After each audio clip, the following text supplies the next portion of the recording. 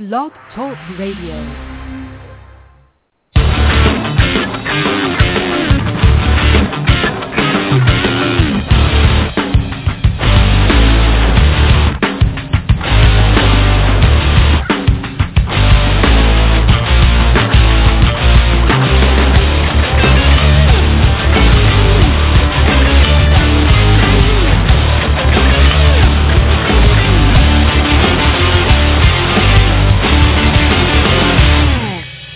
Good evening and welcome to the L.A.Steel show. I'm Lila, and we always have a phone call right now to our guest, Larry Dorman, Public Affairs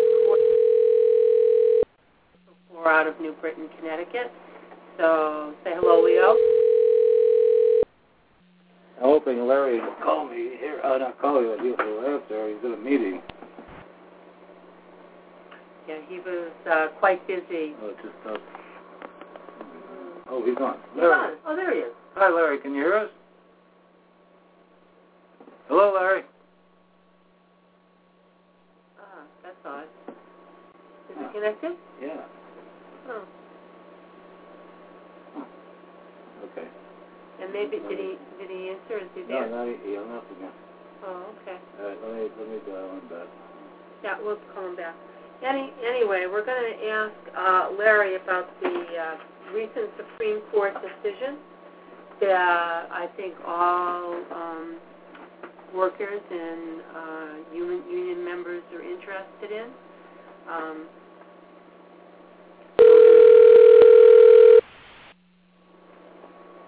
I don't know whether we didn't get connected. Now we're calling. Yeah, in particular that Larry wanted us to bring up? I'm sorry, Lila. Keep going. I have to look at this because for some reason. You've reached the voicemail of Larry Dorman, Counsel for Public Affairs. Please leave your name, number, and a brief message, and I'll get back to you as soon as possible. Thanks. At the tone, please record your message. When you have finished recording, you may hang up or press 1 for more options. Yeah, hi, Larry. It's Leo and Lila. Listen, if you want to call in the show, call in 646-915-9505, all right? And then I'll put you on. I'm not sure what else to do. Again, I'm sure you'll probably wind up in that meeting. So just, again, dial in our call number, 646-915-9505. Okay. And we will. I'm right now. I'm looking at the AFLCIO Now blog, and every week they have the low wage villain of the week, and this is really interesting. And it says, in our new regular feature, we'll be taking a look at the villains who are doing their best to prevent the United States from raising wages for all or some Americans. In this series, we're going to look past the usual suspects. For example, while it's too often that elected officials get in the way of a fair economy, we want to dig a little deeper. This week, we're focusing our attention on an institution designed to generate seven-figure salaries off the sweat of uncompensated labor, the NCAA. Trial testimony just wrapped up in a case that has made clear that while NCAA executives and the coaches of men's basketball and football teams are millionaires, players risk lives marred by injury without the comforts of adequate compensation, long-term health care benefits, or the benefit of collective bargaining. As the Washington Post's John Feinstein put it, this is what he says. NCAA, that's the National College Athletic Association President Mark Emmert, who is reportedly paid $1.67 million annually, claims that if football and men's basketball players were paid in any way, shape, or form, fans would lose interest in college athletics. When U.S. District Judge Claudia Wilkin, who is clearly skeptical about the NCAA's claims, asked him if that would be the case if a trust fund was set up so players could be paid after graduation, Emmert insisted that it would. Seriously? What raw rock has this man been living under? The National College Athletic Association sold its soul to corporate America a long time ago. What does Emirates do to justify joining the 1% of the sweat and skill of NCAA players? Perhaps it is to argue without noticeable twitches or the obvious signs of discomfort in favor of rank hypocrisy.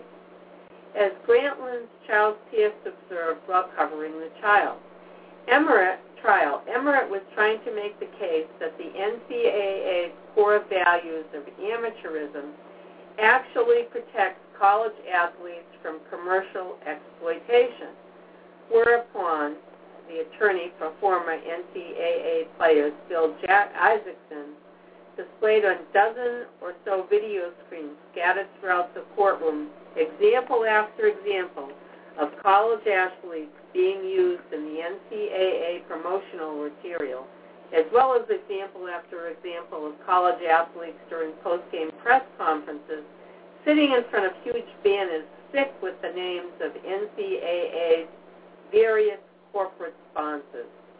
Judge Wilkins found this display far more intriguing than was comfortable for Emirates, whose testimony eventually came down to nothing more than a paraphrase of the discussion of hazing from Animal House.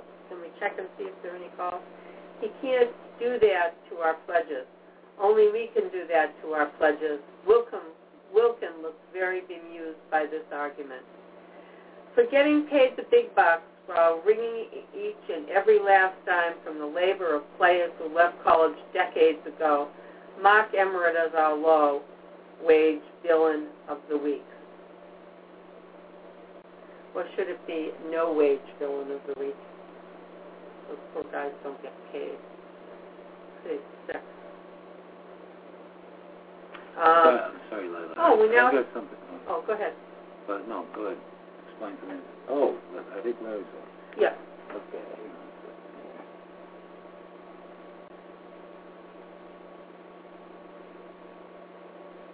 I should be on my way. Hi, Larry. Hey guys, how you doing? Hi, how are Larry. you? How are you? Sorry, we couldn't get to you there. Yeah, I had to find a zone where I'm at in Bristol, so thanks for hanging on. We figured you were either in the middle of something or couldn't connect with us, but that's fine. How did that speech go that you gave a week ago or so ago? Remember a couple weeks? Yeah, well, you'll have to refresh my memory. Which one? Yeah, you had so many. Yeah, the one that we were supposed to do two Wednesdays ago. I think it was 2 Wednesdays ago. Yeah, with the Board of Ed. Yeah. Yeah. How did that work out? Well, it was interesting. We had, this is it ought to be a major victory against outsourcing in Bristol, Connecticut. The State Board of Labor Relations upheld our argument that the Board of Education acted in bad faith when they reneged on a tentative agreement that would have prevented outsourcing, that is to say the hiring of an out-of-state for-profit company to replace our cafeteria workers and provide food services to Bristol kids. And the Labor Board ruled in our favor, and since then the Board of Ed's refused to acknowledge or honor the decision. So we are going to keep pursuing the fight. We've won, but we got some Tea Party Republicans in control of that board, and so we brought 50 of our workers, almost 50 last week, to a special meeting, and they went into what's called a executive session, and then just kept us waiting for about 2.5 hours. But we all waited, and then when we left, they finally adjourned, after 11 o'clock. So they're just afraid to face us. Well, they should be. So they didn't honor the process. Is that what happened? Right. They sought to. They voted. The Republicans sought to outsource. This has been almost a 2-year fight, and we represent 53 cafeteria workers, virtually all of whom live in Bristol. have either sent their kids through the schools or are sending their kids through the schools. You know, they live and pay taxes in the town. So real insulting, real slap in the face. And the bargaining unit actually made significant economic concessions that would have provided equivalent savings. This included changes in health care, giving up their paid snow days. They're so poorly paid that, quite frankly, they were compensated for snow days when the school would call out, when the Board of Ed would cancel school because of snow, or members would get paid because under contract. So because of the number of snow days we've had in the last couple of years, that practically alone would have provided the Board of Ed with the savings. So they voted, they shook our hands in private in negotiations, and then proceeded to vote against it in the public Board of Ed meeting. And then they had the audacity to hire Whitson's a couple of months ago, and they've yet to announce the full terms of the contract. And then they got a labor board decision about 2 weeks later validating our position. So the whole thing is just a mess. You know what that's I wanted? Terrible. Yeah. You know what I wanted? There were two major questions that I had for you tonight. One was the Supreme Court ruling. Yep. Not just on the insanity of the religious Hobby Lobby, but the other one that really surprised me too was the Supreme Court ruled on Monday that remember, Lila, we were talking about the home health care, home care and child care providers, members were not required to pay fair share dues. I didn't really quite understand that ruling, but can you clarify that a little bit, because I'm sure a lot of people might have been confused on that. What happened? I'll try to be as concise as I can. It's not easily explained, but home care workers across the country have been organizing and forming unions, primarily with AFSCME and with SEIU. And in what happened in Illinois, legislation was passed enabling the process to happen, and AFSCME has organized these workers. SEIU, as I said, has been organizing them. So the national, and when I say, we're talking about organizing these workers, home care, they're personal care assistants, independent providers, kind of interchangeable terms. These are people who do very tough work with either developmentally disabled children, aging adults, etc. And they are not purely state employees. That is to say, they are not hired by the state of Illinois or the state of Connecticut or the state of California or the state of Vermont, where they just recently signed came to agreement on a new contract. They're reimbursed through the Medicaid system. So in other words, the state subsidizes the people who pay the home care providers. So they're indirectly or quasi public employees, I guess. And the National Right to Work Foundation, which is an anti-union group and funded by bad people like the Koch brothers, found a dissident worker in Illinois and used her to file a lawsuit against the law in Illinois, claiming that she shouldn't be forced to be in the union and pay dues, even though the union was going to represent her and fight for her wages and benefits. So the case wound its way to this law was passed a few years ago, and then the case, the right-wingers who absolutely used this woman, Pamela Harris, and they kept appealing and brought their appeal to the Supreme Court. And so the Supreme Court ruled Monday that these private care providers, independent providers, private care workers not only don't have to belong to the union, they don't have to pay what's called their fair share, meaning they get to be free riders and force the union to represent them, even though they won't pay a dime of dues. And so they get all the protections without having to, invest and pay, as I say, their fair share. So clearly, the Samuel Alito, who wrote the opinion, wrote a nasty opinion that was essentially very much condemned public employee unions. And Elena Kagan wrote a beautiful response in the minority decision, but the majority prevailed. There was a fear that they would use the Harris versus Quinn case to say that all public employees essentially can opt out of a union and not pay dues but receive the benefits of representation, which I think is wrong. We have an AFSCME, as Lila probably knows, once a year we publish what's called, it's an official report, it's called the Hudson or Agency Fee Report. Every year we give our members the opportunity to become agency fee payers. And not only do we do that, we publish every penny of our expenses and then and through that determine a certain amount so that they become what's called agency fee. And so their dues will be slightly reduced because they're objecting to the fact that we expend money above and beyond a small amount of dues money above and beyond collective bargaining purposes to protect their rights at the legislature.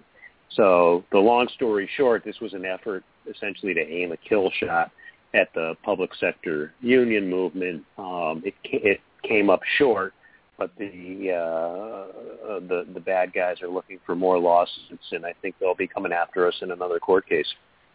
Yeah, that's what I'm afraid of. Right, and it is nothing more than a naked, bald-faced effort to strip workers of their right to representation. It's an effort to silence working people, plain and simple, by crushing the ability of their unions to represent them. Yep, that's terrible. Sorry for the long-winded answer, but that's where it's at. Yeah. Okay. I figured that's what it was. And what about this Hobby Lobby thing? I'm really afraid that this is all another example of how we're going to die by the inch. Well, here, let me explain it. This guy quoted this guy named Ryan Devon. I wrote this thing on Occupied Democrats.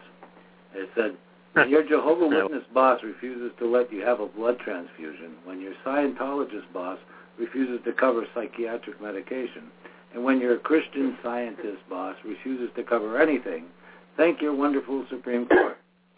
The have been opened to allow an individual boss to dictate your health care choices. And people say Obamacare is an intrusion on your freedoms. Wake up, America. Right. Isn't that something?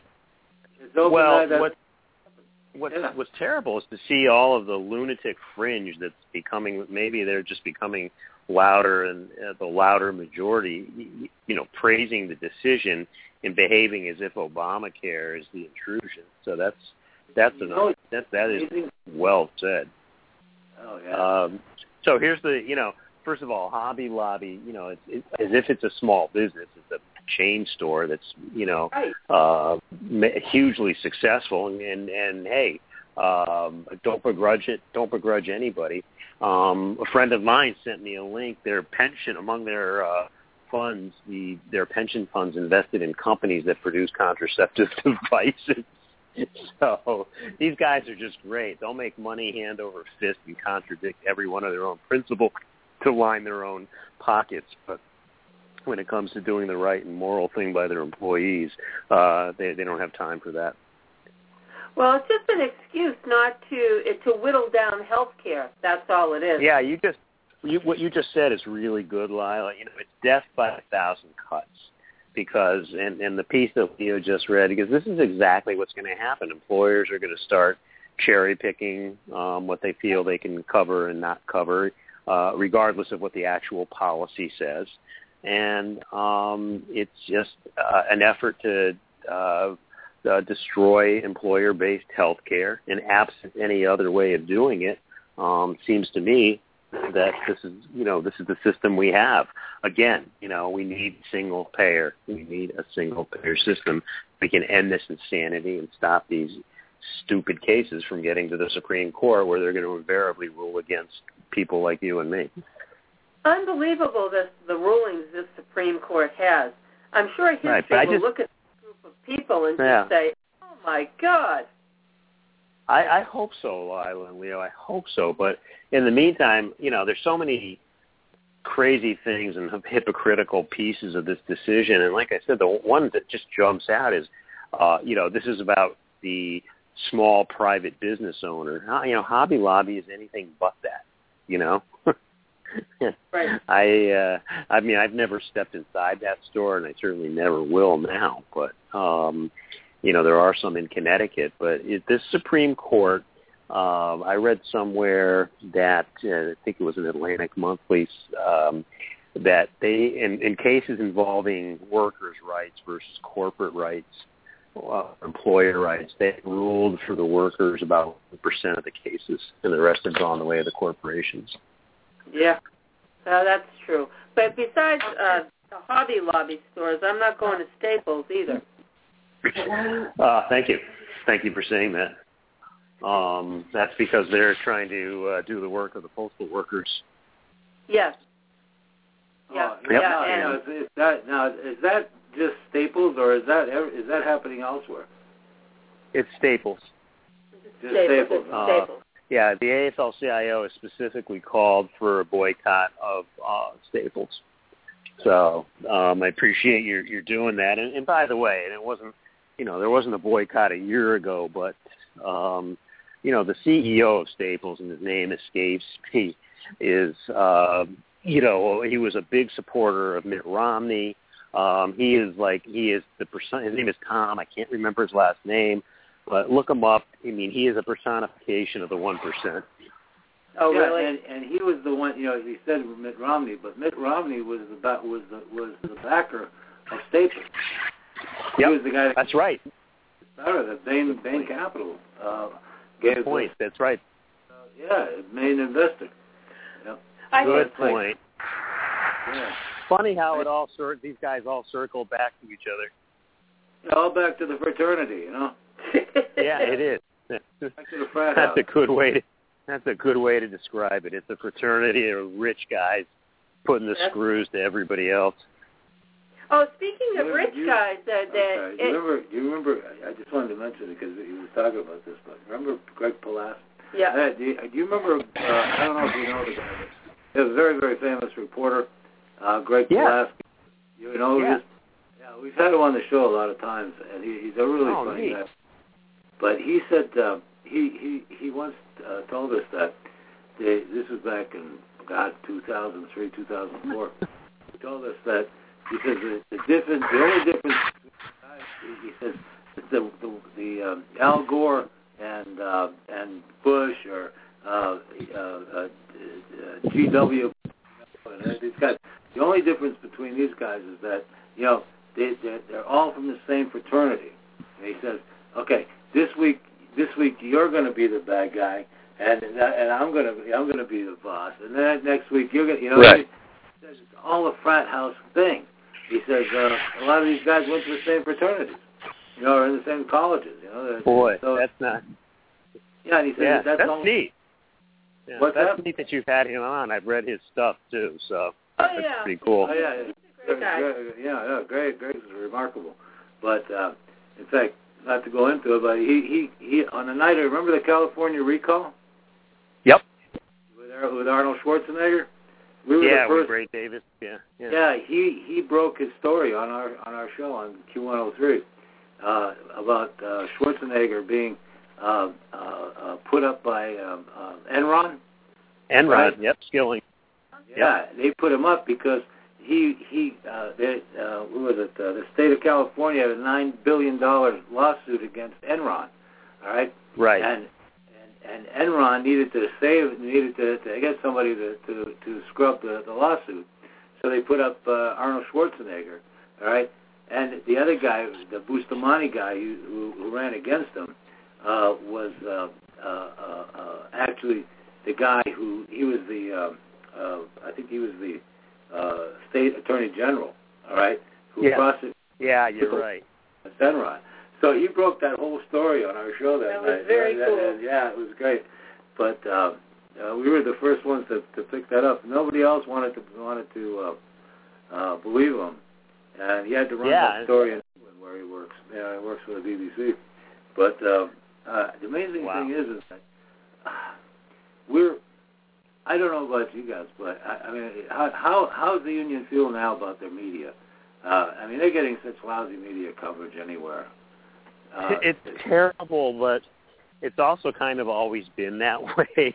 I think it was better. I mean, look, it was better when there were more union members in general, and B, there was much more union representation within the actual ranks of reporters and the old typographers and the print shop. So there was better reporting, and there was more of it because newspapers had labor and workplace beats. TV wasn't quite as dominant. Of course, I'm talking about many years ago. What's happened, I think I saw in Facebook, you probably saw the same thing. Somebody had a post that, all of the media coverage is now provided by about 6 corporations. All of the outlets. So we're vilified or ignored. Those are like the 2 options generally. And it's not an accident. It's because they don't want to have unions. They don't want to empower people to think about unions or recognize the role unions play in strengthening the middle class and reducing economic inequality. So media, and this is why you guys exist, thankfully, though, is that you understand that. That's, you're trying to provide an alternative to the mainstream that just doesn't exist. And I think people have to do what you're doing, Oh, definitely. People have to get on and they have to talk, and they have to talk about the things that are important. But we were talking about rich people just a few minutes ago and corporations. Yeah. Yep. The Congress, again, is well on the path to being rich. They've allowed... Oh, they're not well on it, Lila. They're there. Yes, once again allowed themselves to have insider trading.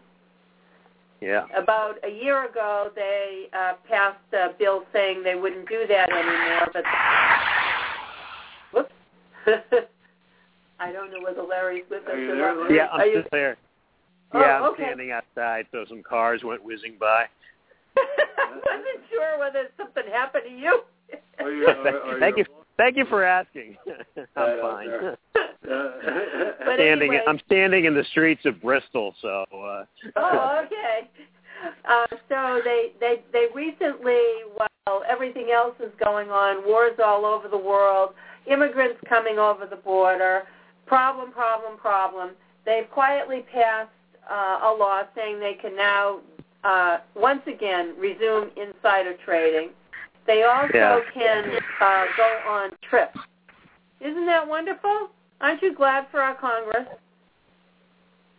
Listen, I'm going to give credit. They're not all corrupt and all bad. Joe Courtney, who's one of our congressmen from Connecticut down in the 2nd District, is a really good man. And he's always said there's no reason why Americans shouldn't have the health care plan that I have. But to your point, and I'm not trying to evade it, I believe pretty much every member of the U.S. Senate, or the average Senate salary, is in excess of $1 million. They're millionaires. And many in Congress are millionaires. So, yes, it's a rich person's game. It's a racket. It really is. And I understand why they don't want term limits. No, it's a deal with it. Talk about being on the gravy train. Yeah. But it just annoys me so much when I see how hard it is for the people in the unions that you represent, who do a lot of very, very hard work, and they're not really compensated fairly for the work that they do. I mean, it's very difficult.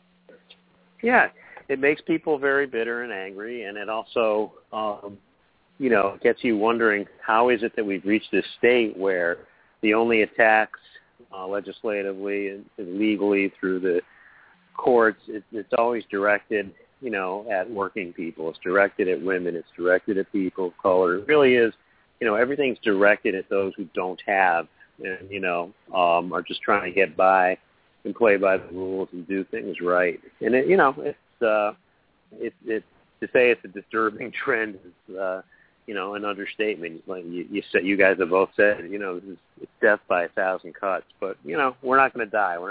They'll have to kill us. We're going away. Yeah. No, screw the Supreme Court. That's what I tell my members. No Supreme Court justice is going to decide what you get to fight for.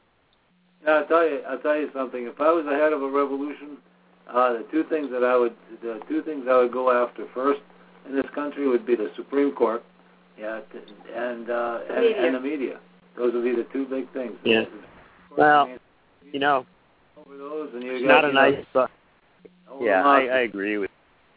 I agree with you. I don't want to. I know this is going to be misinterpreted, and I deserve to have it misinterpreted. But before, earlier this evening, before my meeting, I was online, and I guess Jamie Dimon, who's one of the Wall Street insiders, taking huge pay cuts, taking huge pay increases, etc.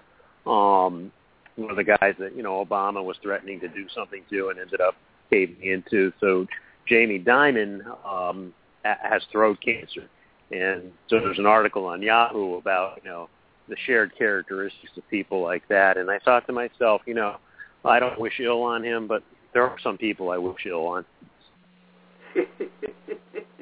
Man. And I can't really feel a shred of sympathy for a guy who was one of the gamers that brought the financial crisis on us, and his involvement in J.P. Morgan, the obscene executive salaries, and do you think his employees have the health care he's got?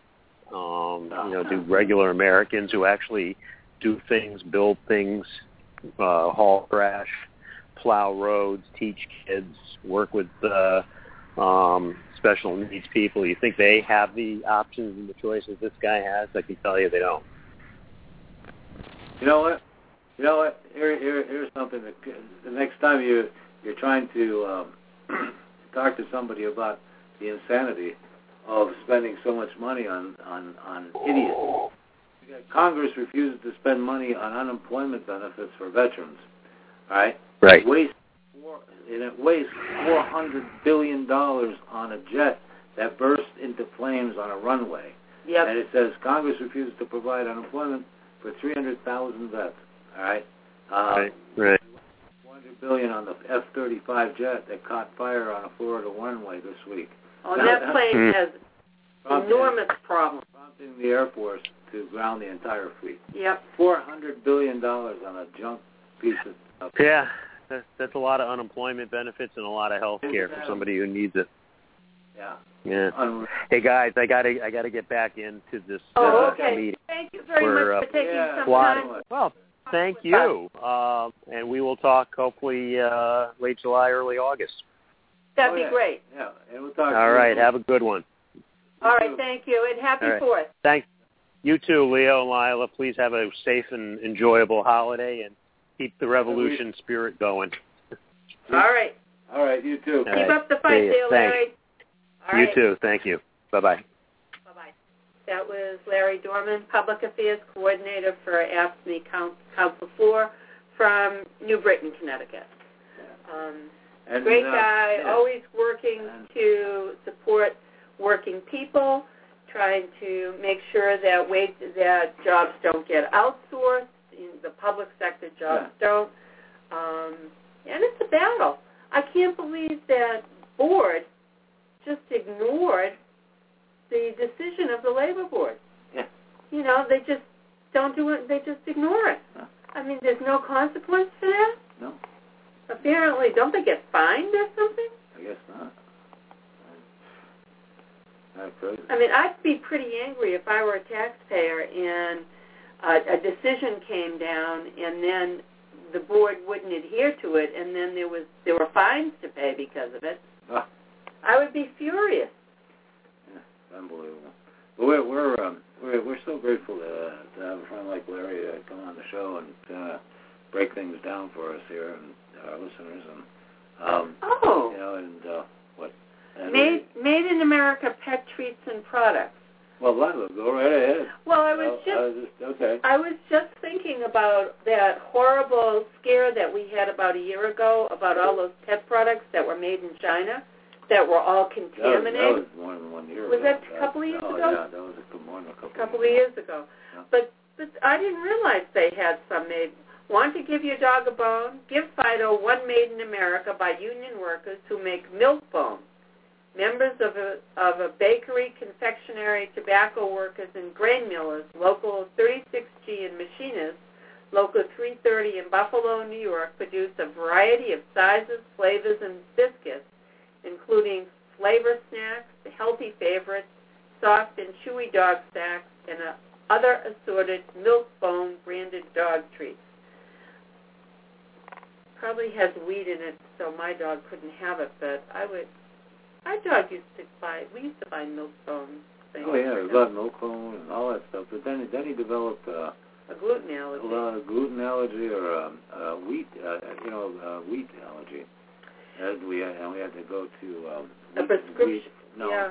Well, for treats we had to go to a grain-free kind of treat for him. But by sticking with pet products that carry a Made in America Union label, you're doing more than a patriotic gesture. You're protecting your pet from the dangerous and sometimes deadly imported pet products. Earlier this year, the U.S. Food and Drug Administration reported that imported jerky treats from China were linked to the deaths of more than 1,000 dogs and also reported illness in 5,600 dogs and 24 cats. Wow. BCGM Local 366G at Nestle's Purina, Oklahoma City plant produces 1,500 tons of dog food each day and maintains an excellent safety record. None of its union-made pet food products have been recalled because of contamination, unlike many other pet products in recent years. That's true. When we could feed our dog Purina, none of the canned food that he had was recalled. That's right. Well, what was it? No, it wasn't Purina. It was Pedigree. Was it Pedigree? Pedigree. I don't know who it Pedigree was. Pedigree. Yeah. And none of ours was recalled. But also Purina is made in this country, and none of theirs was recalled. Yeah.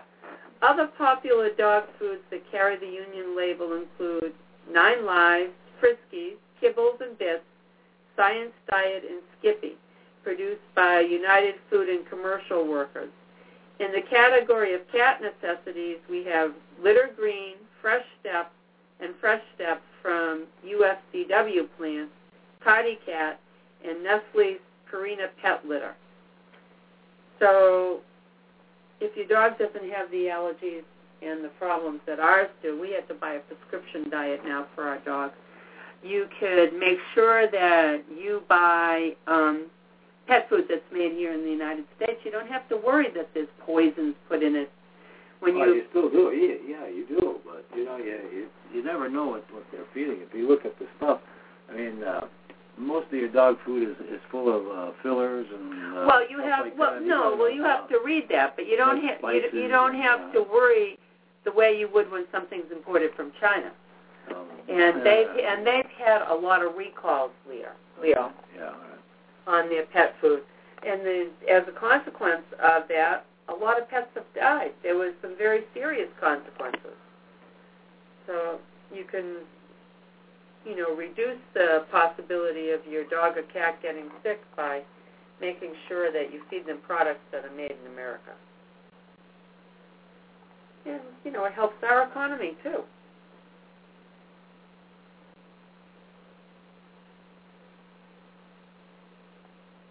Let's see. Student debt, probably as bad as we thought. This is another thing. The Brookings Institution, looking at data from 2010, has issued a report claiming the student debt issue isn't as bad as people think. Using the Federal Reserve data on households headed by 20 to 40-year-olds, they conclude the horror stories of people struggling with student debt are exaggerated. The problem is, more current data suggests student debt is more serious than Brookings suggests. Let's see what they say here.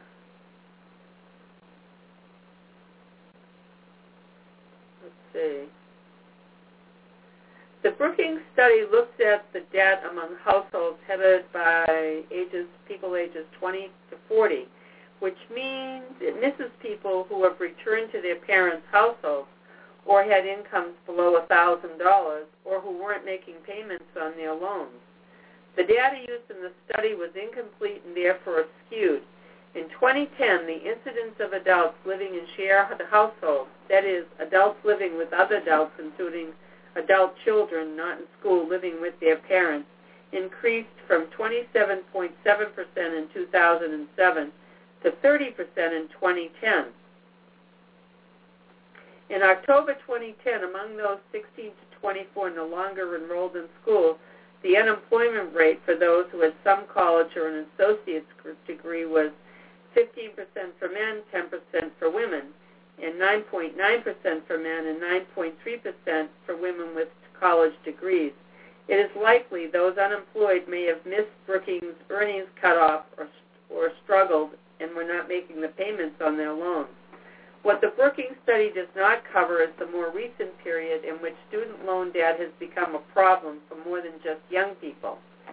The New York Federal Reserve Bank reports that overall student debt increased to $363 billion in the first quarter of 2005 to $5,709 billion in the first quarter of 2008. By 2010, it was $758 billion, and by 2012, $966 billion. Okay. What the Brookings study tries to suggest is that young college graduates in 2010 who borrowed money for school aren't struggling with student loans more than in the early 1990s. From that perspective, the student debt crisis isn't likely to cause new problems for the current generation seeking to buy homes, etc. Well, there are two problems with that. The earnings of those 20 to 40 is not rising. The median income for households of 25 to 34-year-olds in 2012 was below the 1988 level. And the more recent data for the newly minted college-educated workers' wages is that they are flat for men and down for women since 2000. Further, the increase in student debt incidence is not limited to young people. Student debt held by those 40 to 49 doubled from the onset of the Great Recession. The delinquency rate rose from 11% to 16%. The Brookings study does remind us that the increase in students taking out loans reflects the increasingly diverse student body and potentially greater intergenerational mobility. This is emphasized by the National Urban League's report on African-American college students, showing the larger number of independent adult college students and the relatively low income of black students, which means greater needs to borrow. What is disturbing is that the Brookings study overstates the case that loans are affordable, undercutting the need to lower student loan interest and debt service.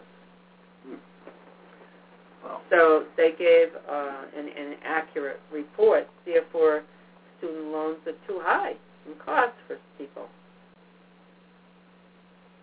I get it. I don't really, this is a pretty long article. I'm going to refer it to you, and you can decide what you feel about it. But this guy wrote an article on Wi-Fi radiation escaping the net, all right? And he talks about the effects that electromagnetic frequencies have on us and how many there are around us everywhere, including right here. Tonight we're right in front of a computer. And also the many products that we use, which is like microwaves, at each end of the communication is complicated transmitter receiver, all right, which produces not only microwaves but also a wide band of frequencies, right down to extra low frequencies, or ELF brainwaves.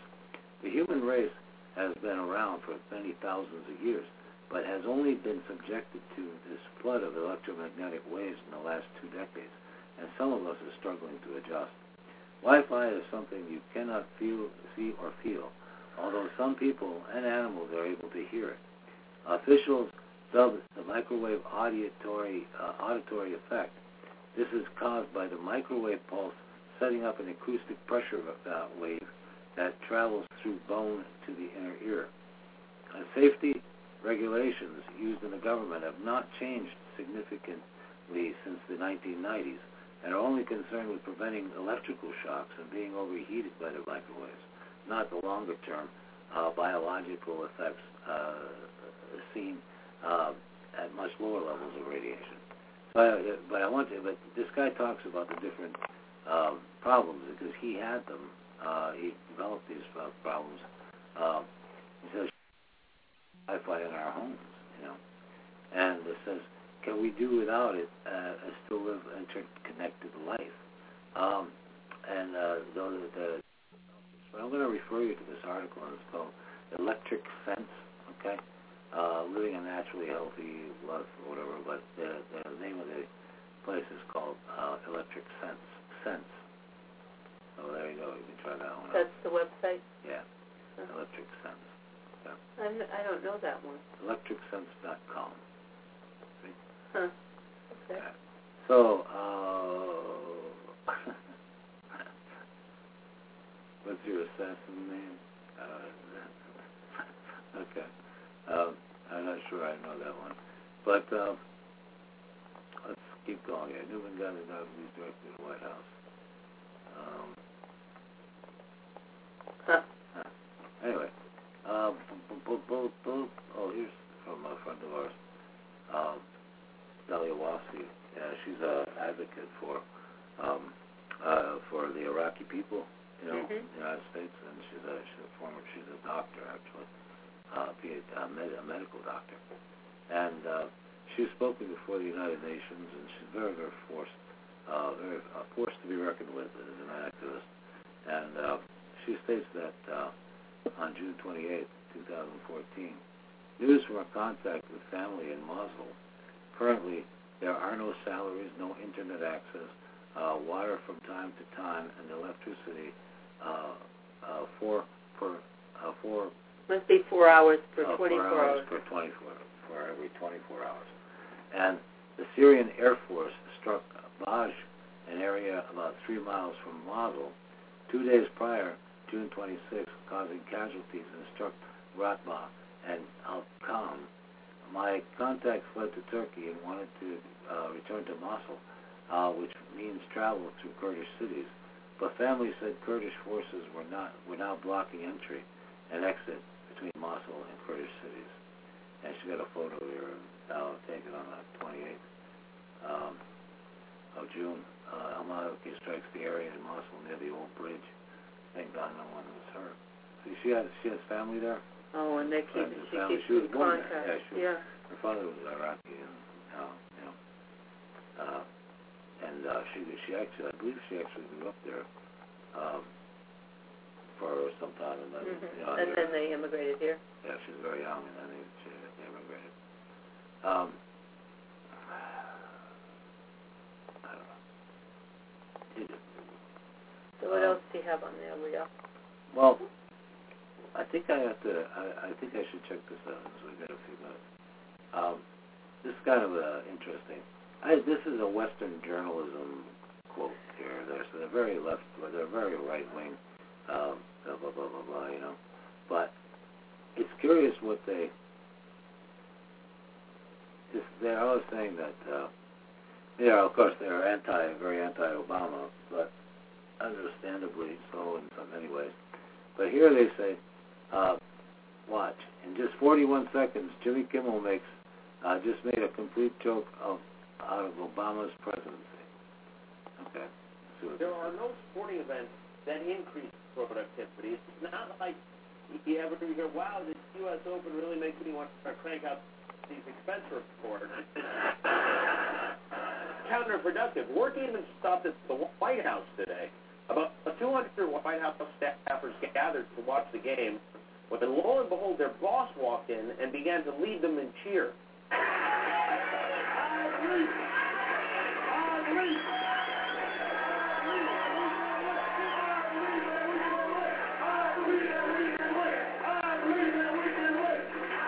Well, he believed in a lot of things that didn't quite work out.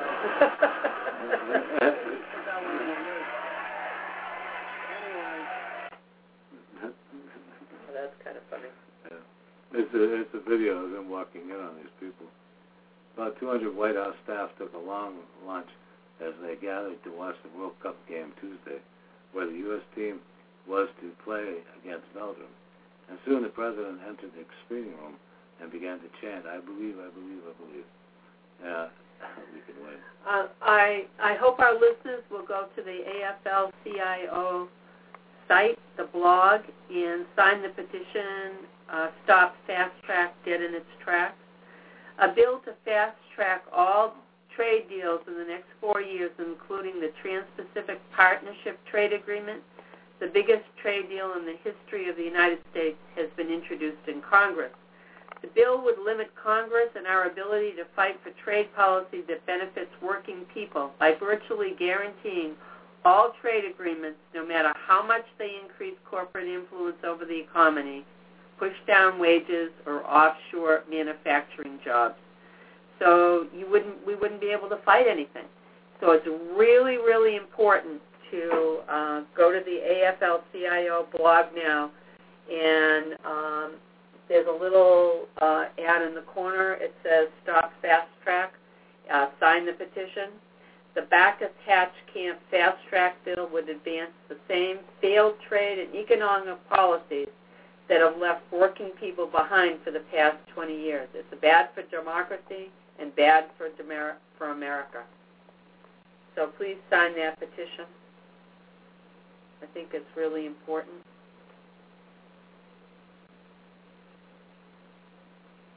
Oh, my God.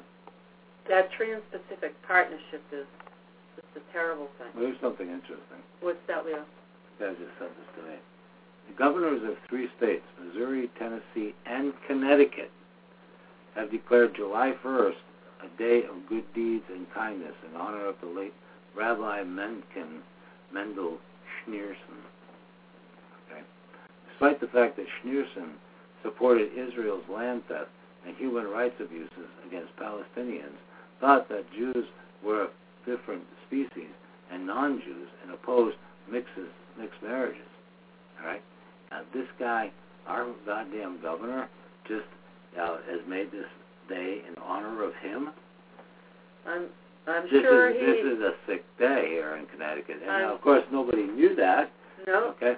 But, there's something about, there was something mentioned about Day of Good Deeds.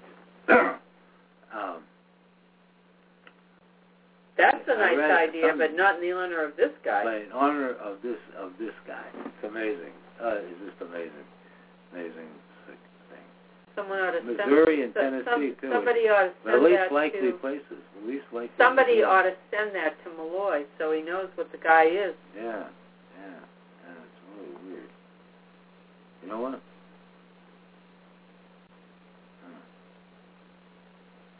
For Israel's land theft, human rights abuses against Palestinians, thought that Jews were a different species than non-Jews, and opposed mixed marriages.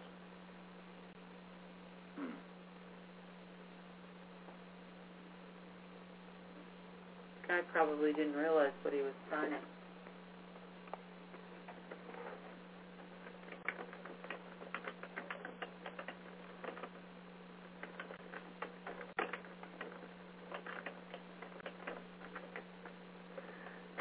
June job reports, the silver lining has a cloud.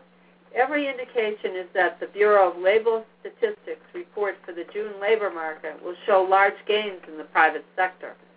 We have already surpassed the previous highs of non-farm employment and private sector employment set in 2008. But this silver lining has a cloud. We remain lagging in public sector employment. Most importantly, local education employment is still below its June 2009 level. Though it fluctuates slightly month to month, it remains near where it was in 2012, about 320,000 below its peak. While other local government jobs appear to have recovered, local public education is not.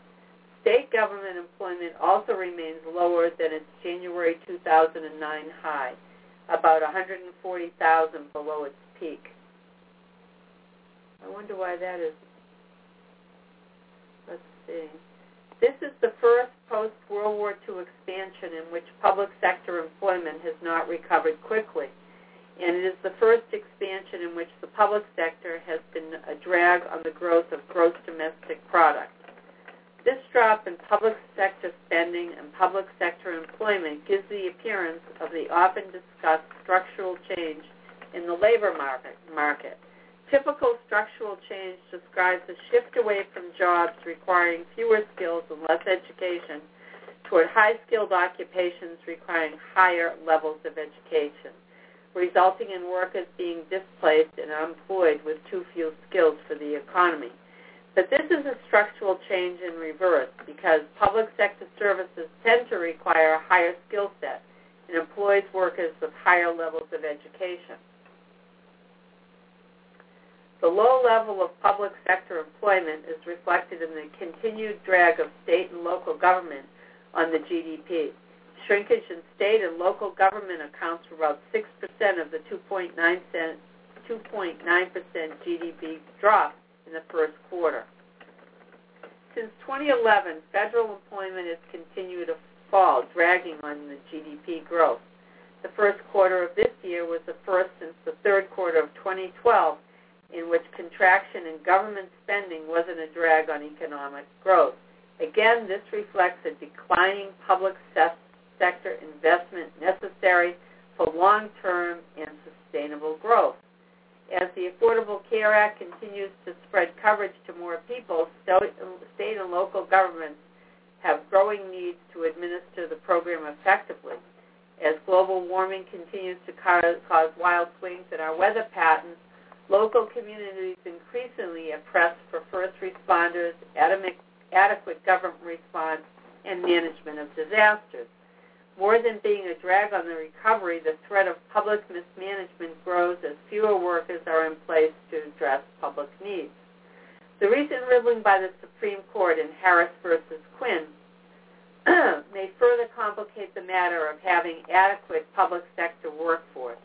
Since the court ruled that home care workers in Illinois are not public employees, though their wages come from a public program, they do not enjoy the status of public sector workers. This will continue to encourage the outsourcing of public functions, leading to reduced accountability with public funds. That's what that was about, that Harris versus Quinn. Okay. Well, we want to thank Larry Dorman and AFSCME Union for a big fight they're up to against constantly, and all the public workers, unions, reps, and all the unions, anybody in the union. We respect you, and we hope you keep, we hope you get paid. Now, think about whether you really want to shop at Staples. They're trying to undermine the forget about Staples, post office. And when you hear the name Coke, just curl up and spit. So anyway, good night, everybody. Thanks for joining us, and please join us tomorrow if you can for our Thursday night show. And good night, everyone. Good night, folks. Happy 4th. Yeah.